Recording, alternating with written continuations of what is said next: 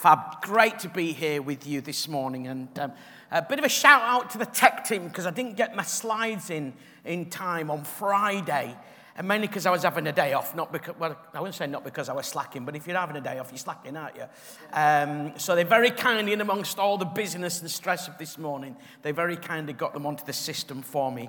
And then how on it were they when the gentleman who was leading was worship, his string bust and they were down with a pair of pliers. I'm kind of tempted to see, throw a few situations to see, whether they're down there, like running out of water, whether they're down there with fresh water.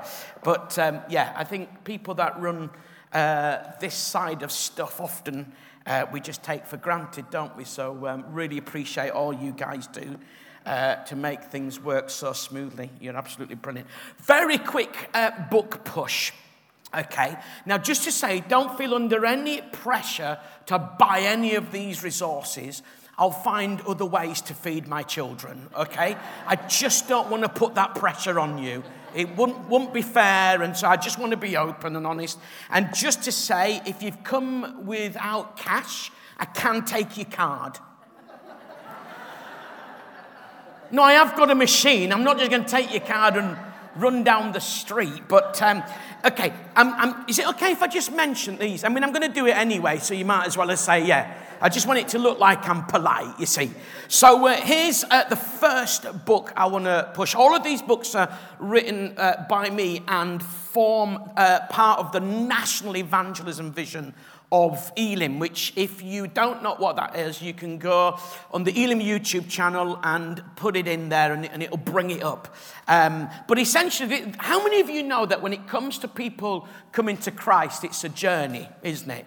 It's not just a one moment and then that's it. And those who make a public decision go on a journey as well as those who are on a lengthy journey. It's all a journey, right? And I know it's a bit of a buzzword at the moment, but it is true.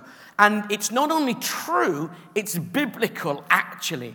And so I really felt, and I don't say these sorts of things very often. Maybe I should, but I don't. I really believe God has given me something to help people living in the UK reach people living in the UK with the gospel. I really, really believe it. And it's a language that I genuinely felt the Lord gave me. It's big yes, little yes, healthy maybe, a new framework for evangelism. I'm not going to tell you what the book's about, not mainly because I don't want to take too much time with the book. But if you are really interested about thinking about evangelism and how you can be more effective at sharing your faith, please buy this morning. It'll really, really help you. I've been quite humbled by how God's taken it and used it in all sorts of different contexts with organizations. So it's just a real blessing. That's the study guide to it. You weren't impressed, were you? Feel a little bit disappointed. I mean, I'm not being funny. I've driven all this way. I've left my wife and family at home. Okay. And all you can give me is a, ooh. I'm going to say it again. The study guide. Thank you. Thank you. Feels a bit forced, but I'm not, don't want to make a thing of it this morning. Okay, so that's that. This is a book about how you can get better at journeying with people of other faiths. They're not our enemy. The devil's our enemy. These are people on a journey to discover God, and they've got some kind of spiritual fulfillment, but they don't know Jesus, and therefore they don't know God properly. And so this is a book about how can we journey with them. What are some top tips? It's looking at most of the sort of main religions and cults, about 14 or so around the UK. So that's that one. I need to speed up. This is a book about tricky questions. If you're going to journey with anybody, then they're going to have questions, and they're not all trying to trip us up. Some people have genuine questions. This is a starter for 10 to get you going with the most frequently asked ones. Then this book is what I call a healthy maybe level book. It's about getting people to become open-minded, gently nudging the atheist to consider there could be a God. And for the person that's decided Christianity isn't for them, without really looking into it, that gently nudges them to think it could be relevant to their life. It's not a big gospel explanation. It's a great conversation starter. And if you are thinking about bringing somebody this evening, this would be a good book to buy to give away to them, because it's about just getting people to think it could be true. We know it is, but we need to be a little bit more sensitive, don't we? This book here is about giving people something to investigate the Christian faith. It's what I call a little yes level book, helping them to really look into it. It's the gospel unpacked, explored, with some great testimonies in there. David Suchet, who is the greatest ever Inspector Poirot, let me just put it out there. Okay, Bear Grylls models himself on me. Felt awkward, didn't it? And then Alice Cooper, that raises eyebrows. So that's in there as well. Helps people to explore. And then this is a book for people who are really close or have just said what I call a big yes to God. These three here have absolutely loads of testimonies in them, because I believe in the power of testimony.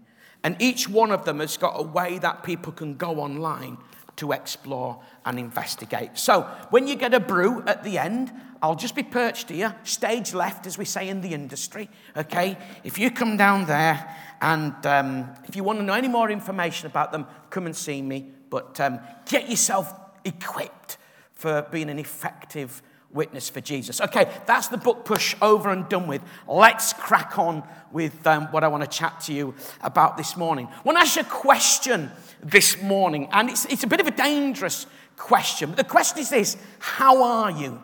How are you? Now, how many of you know that you can ask that on one day, or somebody can ask you on one day, and you're grand? And somebody can ask you it on another day, and you're not so grand. Is that true, isn't it? Life's a bit up and down, isn't it? And sometimes in our faith, it's a bit up and down as well, if we're all really, really honest. And have you noticed it's become a bit of a greeting, particularly in the UK? Like, you know, you pass people go, how are you? I mean, you don't really want to know, do you? It's just like a greeting, isn't it, almost, rather than hello. And we normally say things like, oh, I'm not so bad, because we can't bring ourselves to say I'm grand. Because we're just a little bit negative, aren't we? Would you like a cup of tea? Oh, I wouldn't mind one. I mean, I would like one, actually, yeah. But we just tend to err a little bit. Have you ever asked somebody how they are in church, and then they've told you? And you're thinking, I wasn't actually wanting to know. It was just my customary Sunday morning greeting. Or maybe you're here today and you're waiting for somebody to ask you, how are you? Because you've got a lot you're going to dump on. Share with them. Let's get it right. And if you were to ask me, particularly in lockdown, if you were to ask me, how are you? I'd have been different at different stages. So if you'd have asked me in the first couple of weeks of lockdown, which, let's face it, most of us didn't realise it was the first couple of weeks. We thought, this is cushy, get an holiday. Yeah. Then when it got to 4 weeks, thinking, great, 4 weeks holiday. When it got to 3 months, I'm thinking, sabbatical. And then it went on. And I'm starting to get a bit emotional. I'm an extrovert. I don't know if you've picked that up. I hide it ever so well. I really am. Like, I love being around people. In fact, not only do I love being around people, I need to be around people. I'm not good on my own. If I want to go for a quiet, reflective moment, I'll go to Costa and have a coffee where there's people. But I'm on my own. Me and my skinny cortado. On my own. If you'd have asked me towards the back end of lockdown, how are you? I'd have said to you, it's rubbish, isn't it? I actually cried a bit towards the back end of lockdown because I was feeling bereft of people. So you know, and I know, one moment we can be doing fantastic, and the next minute we're not doing some fantastic. Well, I'd like to ask you a question, and I want you to be honest, or a number of questions. I'd like you to be honest, but be honest without judging yourself. Be honest without condemning yourself. Be honest without freaking out. Today, how are you? Now, if we're going to look at anything meaningful and anything that'll bring change and anything that's going to have eternal significance, if we're going to look at any subject, any topic, we need to go to the place where we find our greatest inspiration, and that is the Bible. And so we're going to turn to the Bible this morning. For those of you who are familiar with the Bible, you'll understand what I mean if I say to turn to 2 Corinthians 5:11 to 21. If you're watching this morning online, or if you're here in the building and you're not quite familiar with the Bible, that's okay. You can do one of two things. You can listen to me read it, or you can type these words into Google, numbers and words. 2 Corinthians, IANS, 5:11. Hit search and it'll bring it up, okay? Aren't I a modern man referencing Google? It's legendary, isn't it? So there you go. Let me read it to you. It's a great passage. It's one of a number of what I call my life passages, which have seriously transformed me. So, since then, we know what it is to fear the Lord. We try to persuade men. Now, what we are is plain to God, and I hope it's also plain to your conscience. We're not trying to commend ourselves to you again, but are giving you an opportunity to take pride in us, so that you can answer those who take pride in what is seen rather than in what is in the heart.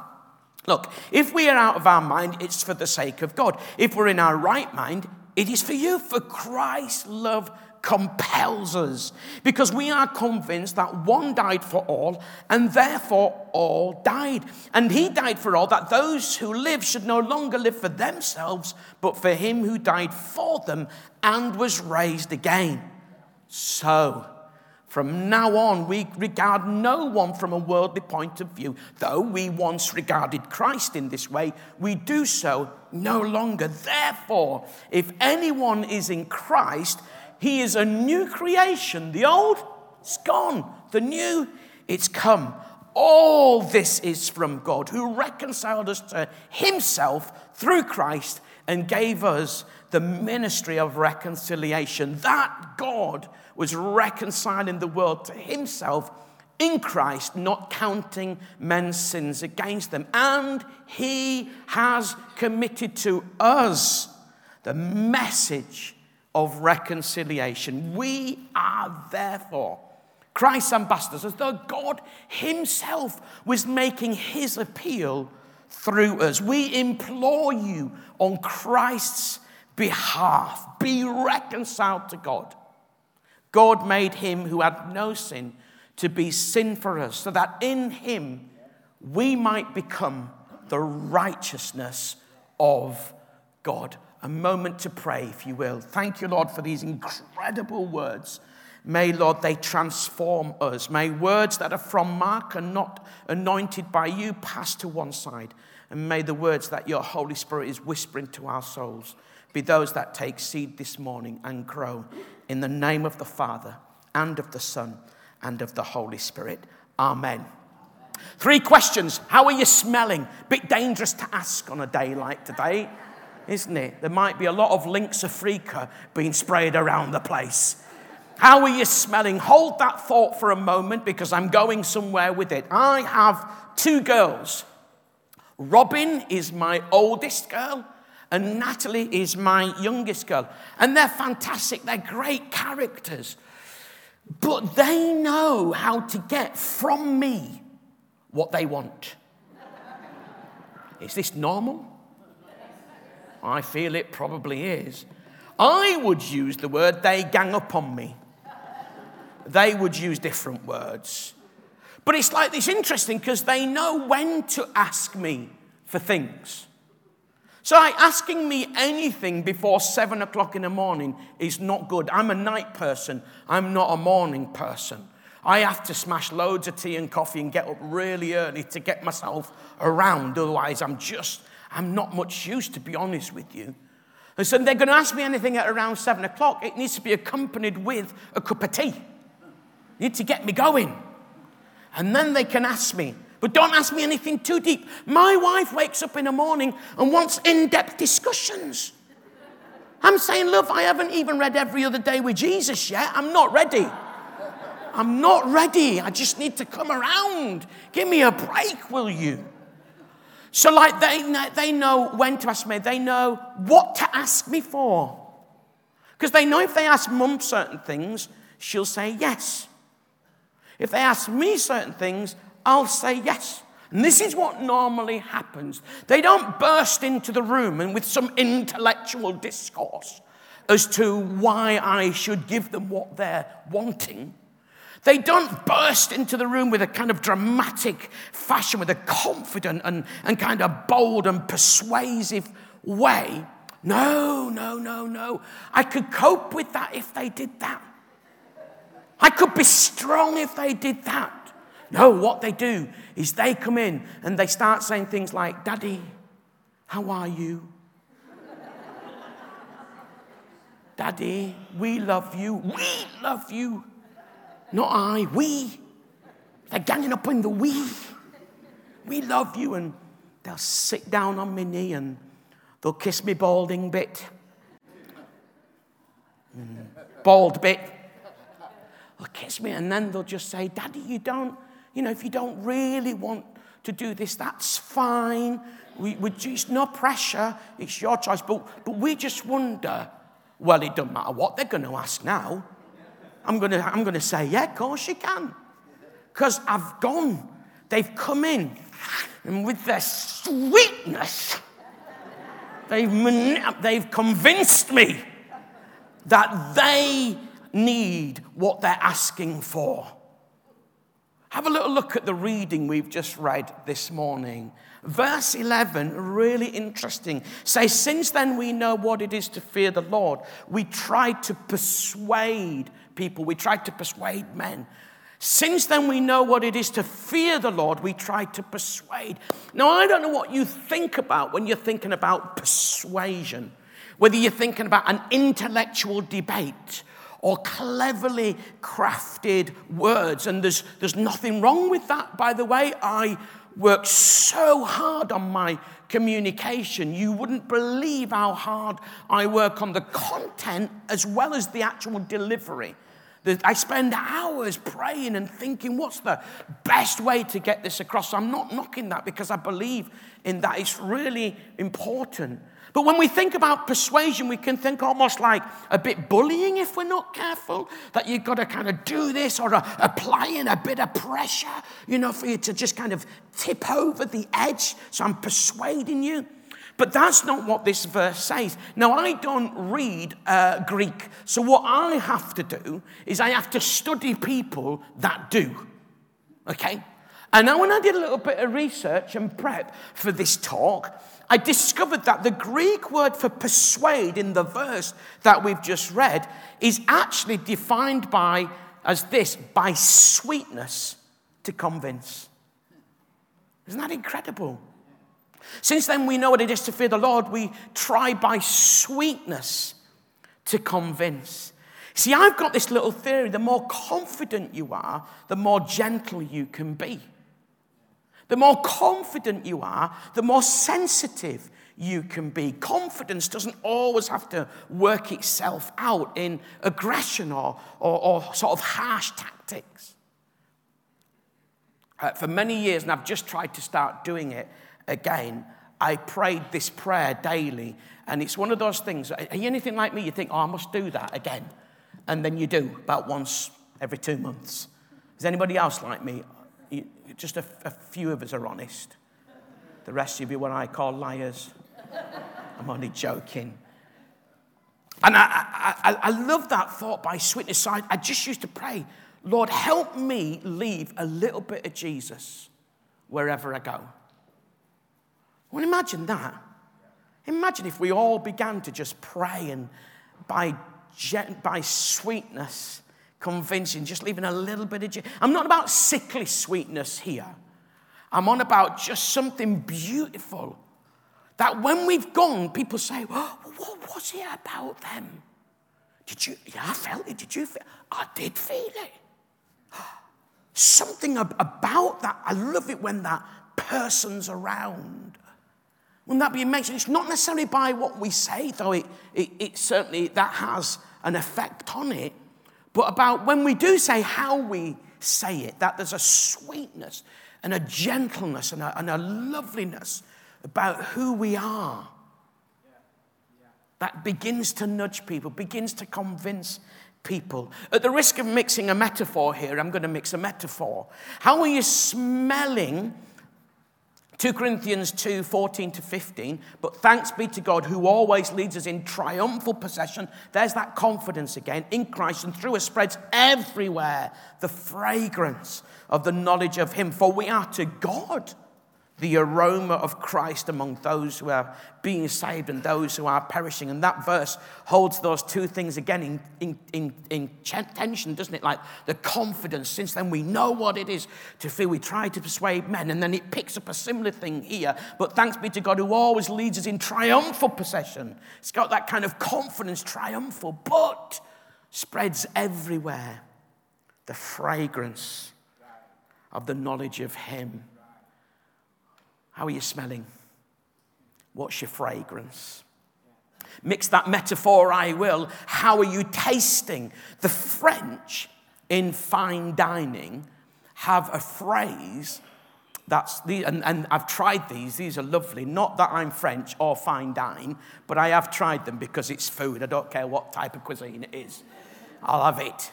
But the French have this phrase, amuse-bouche. Don't know if you've ever heard of amuse-bouche. The literal translation in English is get your mouth excited. That's what it means. And the idea about the amuse-bouche is that it's not a starter. It's not like a canapé where you have lots of them. You know, when people wander around with salmon on chopped up Ryvitas and we go, oh, that's posh. Okay. It's not, and don't get me wrong, I like those as well. But the thing about canapés is you eat quite a few of them. Amuse-bouche, you really only have one, but it's so rich. It's so impactful in your mouth that it gets your saliva going and it gets the juices in your stomach ready for the main food. So it's uber rich, but you don't have too much because otherwise people go, I can't take any more. When you've been around people and when I've been around people, is there something by us being around them that makes them want to think about God? You see, undeniably, taste and see that the Lord is good. We know that. We know that. But I wonder sometimes, do we put people off thinking about God? Or do we draw people towards thinking about God? How are you smelling?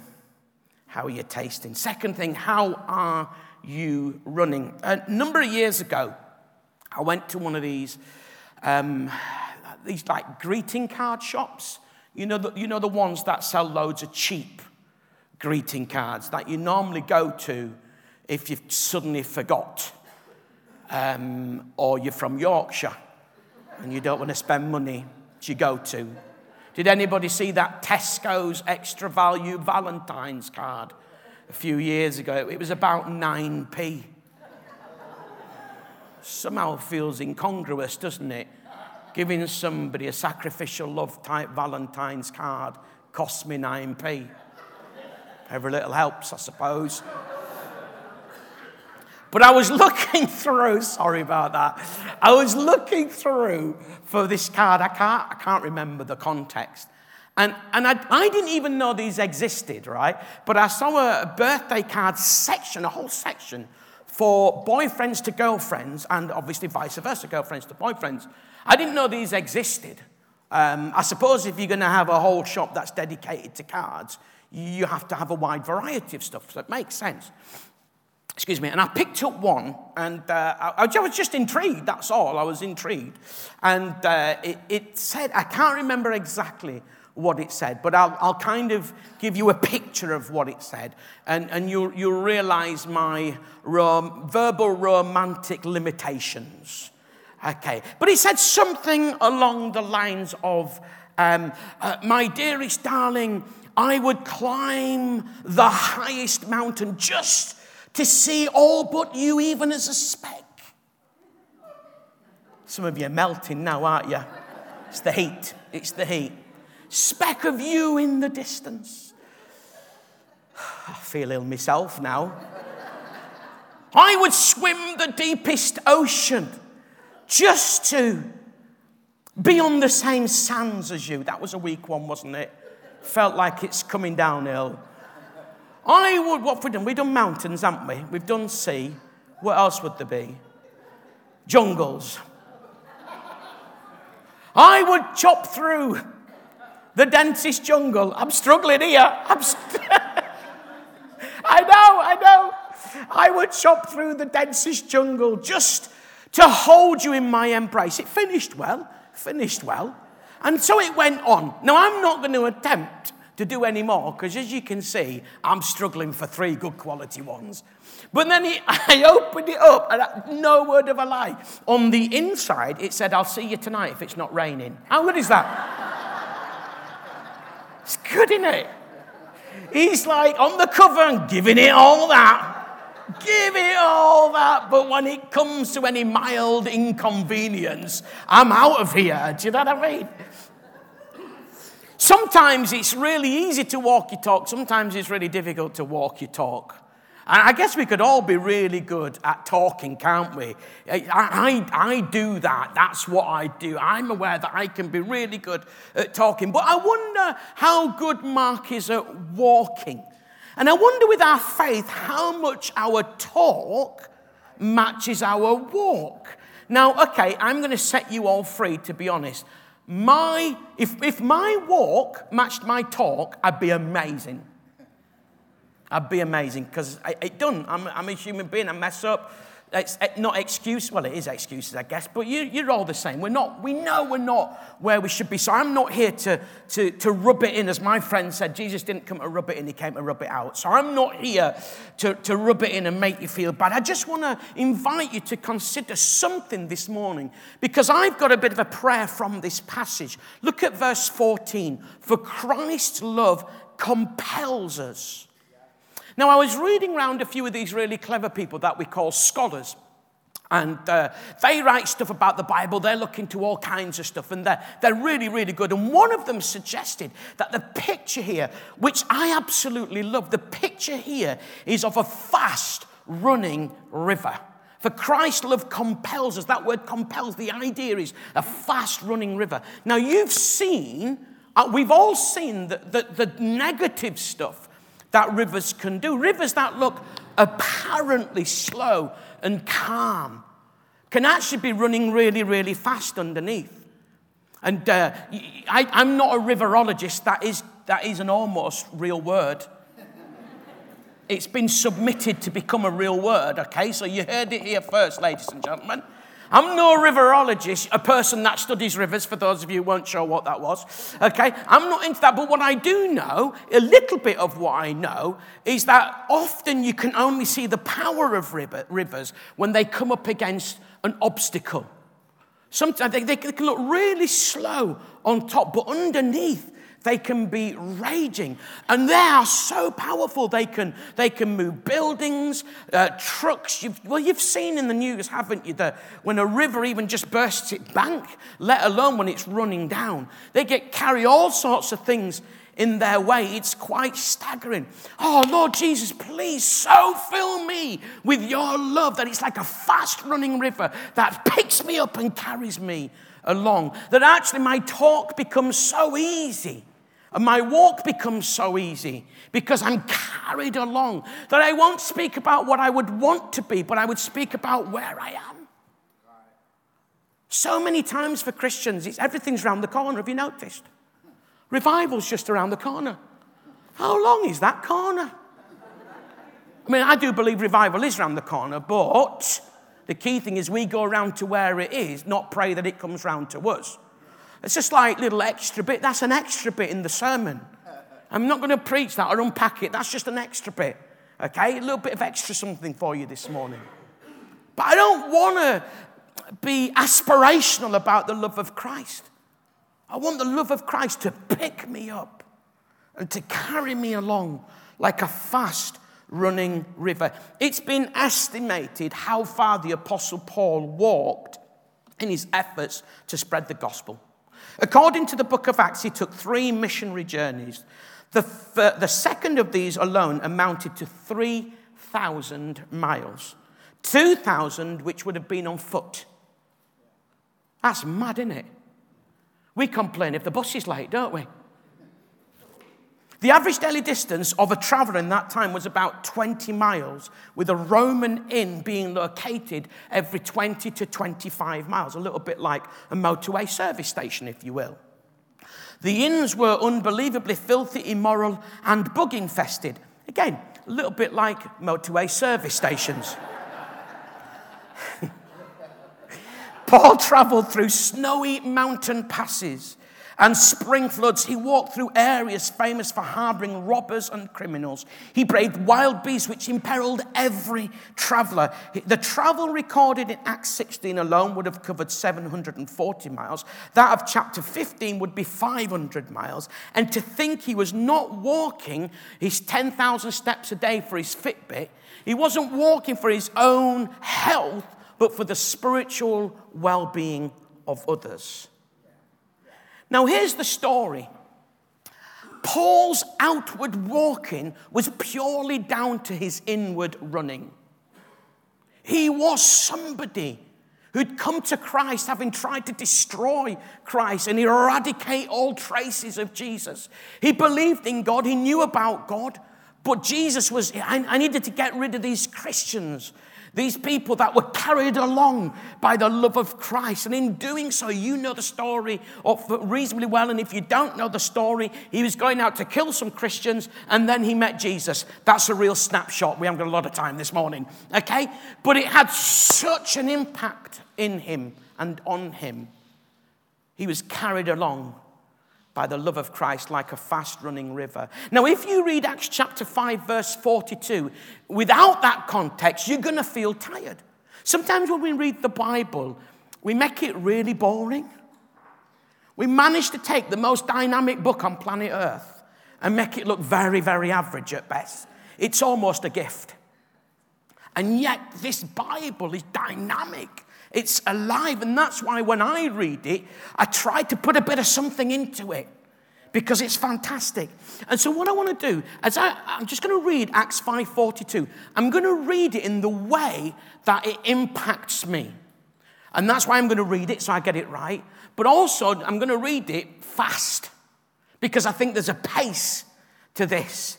So I may trip over my words. You may not quite be sure what I'm saying, okay?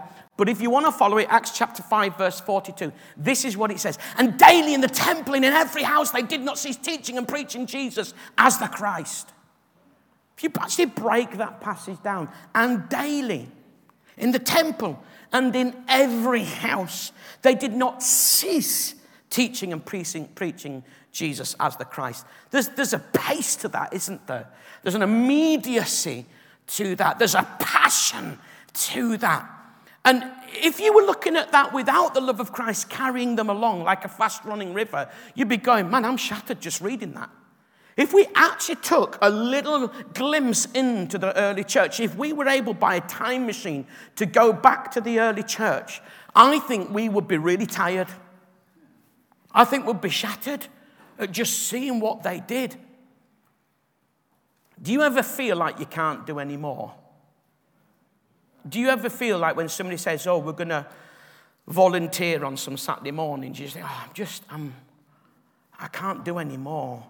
I get that. I honestly get that. And so I'm not here to pressurize you because that's not my style.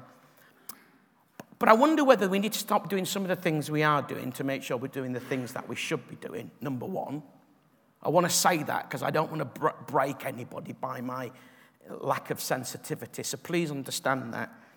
But I wonder whether maybe if we were doing more because we're carried along by the love of Christ like a fast-running river rather than out of obligation or duty or because nobody else has done it, and just end up putting more and more on our shoulders.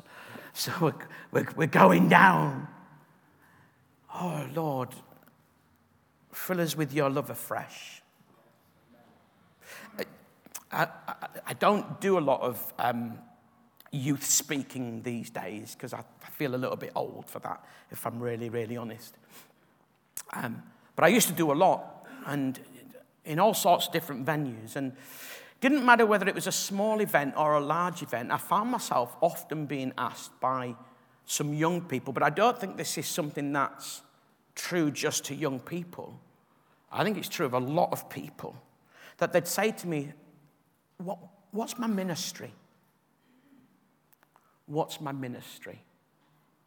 And I'd say, well, your ministry is reconciliation. No, what's my ministry? Your ministry is reconciliation. No, am I a worship leader? Am I a pastor? Am I a teacher? Am I an evangelist? Am I an apostle? Am I a prophet? Am I a children's worker? Am I this? Am I that or the other? No, that's your gifting. That's not your ministry. That's your gifting. And if you don't know what your gifting is, here's a starting point. What are you really good at? And what do you enjoy doing? Start there. Because I think God's dead practical. Like, because God knew he was going to use me in speaking when I became a Christian, I've always had the gift of the gab. Do you know what I mean? I've always been okay with standing in front of people. It's not like suddenly I become a Christian and God goes, well, we've got a vacancy for speaking, but, oh, no, you're not very good at talking, are you? Never mind. Brace yourself. Right, gift of the gab now. Go preach. I think God's really sensible, you know. Like what you're good at and what you enjoy doing. Start there. But understand that whatever we do for the Lord, it's all about reconciliation. He has placed in our hands. The Greek for that literally means the Greek for the sentence that says in verse 19, he has committed to us. The Greek for that, forgive me, is he has literally placed in our hands. Why do you place something in somebody's hands? Because you're passing it over to them. When you place something into somebody's hands, you generally let go of it and say, crack on. God has placed in our hands the ministry and message of reconciliation. That's stunning. And then layer on top of that the fact that we are his ambassadors. So wherever we go, whatever we do, God is making his appeal through us. Wow. When I discovered that afresh a few years ago, and this passage started to really come alive in me more and more and more, that made quite an impact in me. So I want to do stuff, Lord, because I get to, not because I've got to. I'm not there. I want to pray more, not because I got to, because I get to. Because I'm carried along with your love. I'm an ambassador. I'm carrying this ministry and this message of reconciliation, drawing people to God and people to people. It's staggering. How are you running? And then finally, and just really by means of landing our thoughts this morning. And then I don't know whether I'm allowed to do this, Pastor, but you know the song that there was a song that we sung for it might have been the offering one. Yeah, we did sing a few. I wanted to say it to the chap who was leading worship, but then he went and fixed his string. And I've forgotten. Yeah. It's a song about God's love in it. It might have been... Anyway, I'll leave it with him. I feel that's really been helpful this morning, don't you? Last thing I want to just sort of reflect over with you is how are you looking? How are you looking? Do you know there are £3 million worth of lost pennies? That's what the Royal Mint suggests. 3, like down sofas, side of roads. I've decided this time next year I'm going to be a millionaire. I've got 3p so far, but it's out there to get, isn't it? It's out there to get. The average person over 50, that's me, will have spent a year looking for lost items. That's madness, isn't it? Now, just need to say something before I do this one, ladies, because it could look like I'm being a bit disparaging towards my sisters. And I'm not. All I'm doing, it's the facts. And facts are your friends. I did not like that laugh. That freaked me out, that did. I'm going out that way this morning. The average British woman spends 76 hours a year looking for things in her bag.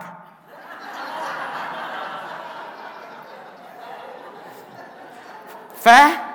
Yeah, there you go. You find that. You mention the quote, people go, oh, you've been... No, all right, fair. That's fair. How much time is wasted by looking for lost items? We waste a lot of time, don't we, in life by looking for lost items. The irony is we could not spend our time any better than looking for the lost. For people who don't know the Lord, it's like the priority of our time. It's not wasted time. It's strategic time well spent. How are you looking? And how are you looking? Are you looking in places that you think maybe how can they become a Christian? Do you ever find yourself saying that? They could never come to Christ. I've got a friend who to this day is surprised he's a Christian. He was an atheist and he's not quite sure how it happened. He's got a little YouTube thing called From Atheist to Atheist because he's sharing his story because he's still a little bit shocked. He knows the Lord and he's absolutely passionate about the Lord. But he's just a little bit like, he was so vehemently against it. And now he knows the Lord. I love verse 16 in our reading.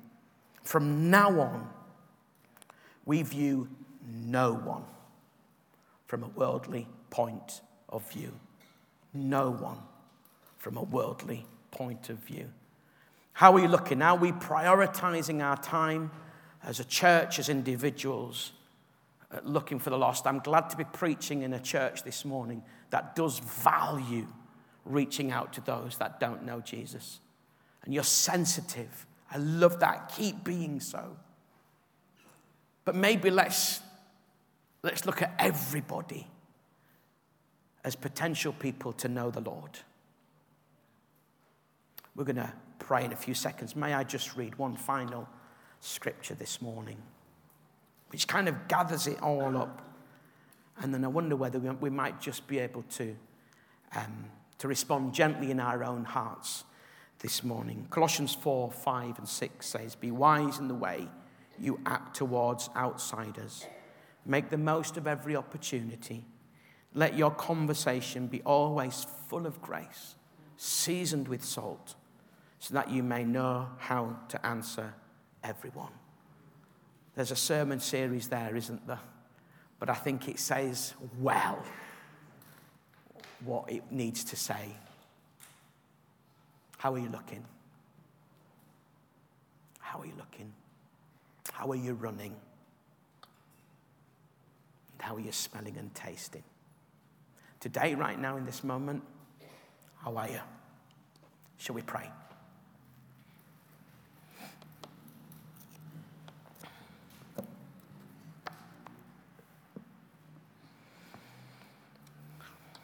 I don't particularly feel it's right to call people out this morning. Thank you for your patience with the hot weather. I know it's quite hot, so God bless you for staying focused.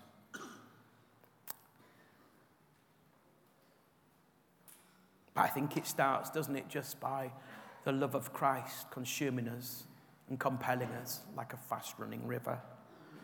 And I wonder whether maybe just you in your own heart this morning might feel you can say to the Lord, oh, Lord, just move me on like a fast-flowing river with your love.